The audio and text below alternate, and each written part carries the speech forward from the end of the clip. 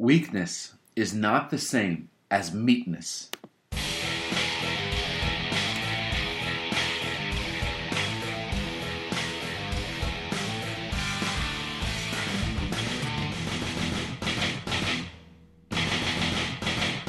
My name is Shane Kindred, and this is the Finding Life Devotional Podcast, where we are on a journey to find eternal life in Jesus through God's Word. This is like a scene out of Beauty and the Beast. The mob, they finally had enough of the beast, and we're going to get that sucker once and for all. And we're going to get your torches, get your flames, get your swords, get your pitchforks, and we're going to go take care of this beast.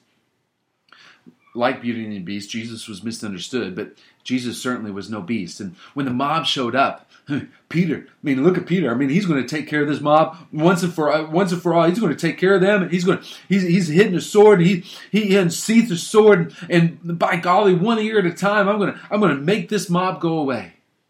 Well, Jesus tells Peter to put the sword back in the sheath, and he tells Peter, "Look, this is my destiny. This is where I'm headed. This is supposed to happen. Look, Peter, in all his bravado and all his seeming power, that man was too weak to do anything about this mob."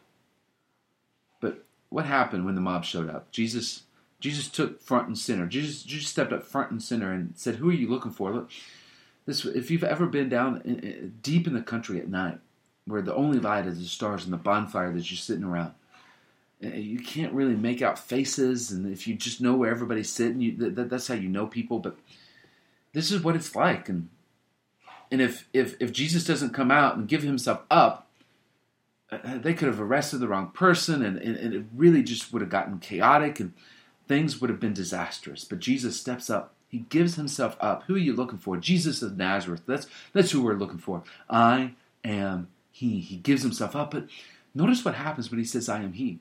He knocks everybody on their butts. He knocks everybody down. Just with the power of his voice, he knocks everybody down, but that's it. He doesn't take that any farther. He gives himself up. He lets himself be arrested. This is meekness. This isn't weakness. This is meekness. He has the power to do something about it, but he decides to keep the power in the sheath. He decides to not use the power. That is meekness.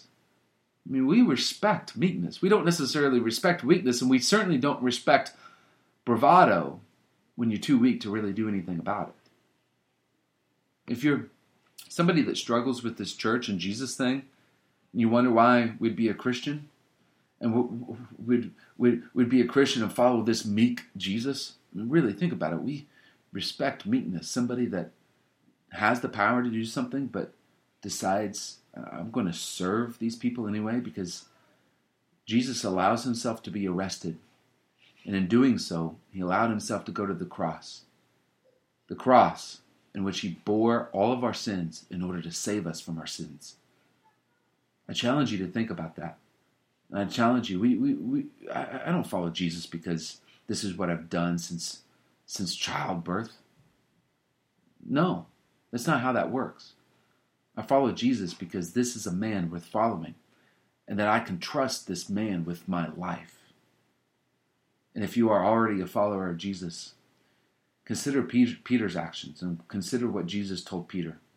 So often we decide to unsheath our sword and act in power when we don't have the power to do anything about it anyway. Look, when the angry mob comes towards us, maybe the best thing to do is serve the mob, not fight the mob. So, are we going to be like Jesus and be meek? Put the sword back in the sheath even though we could use it? Because that is what Jesus did for us.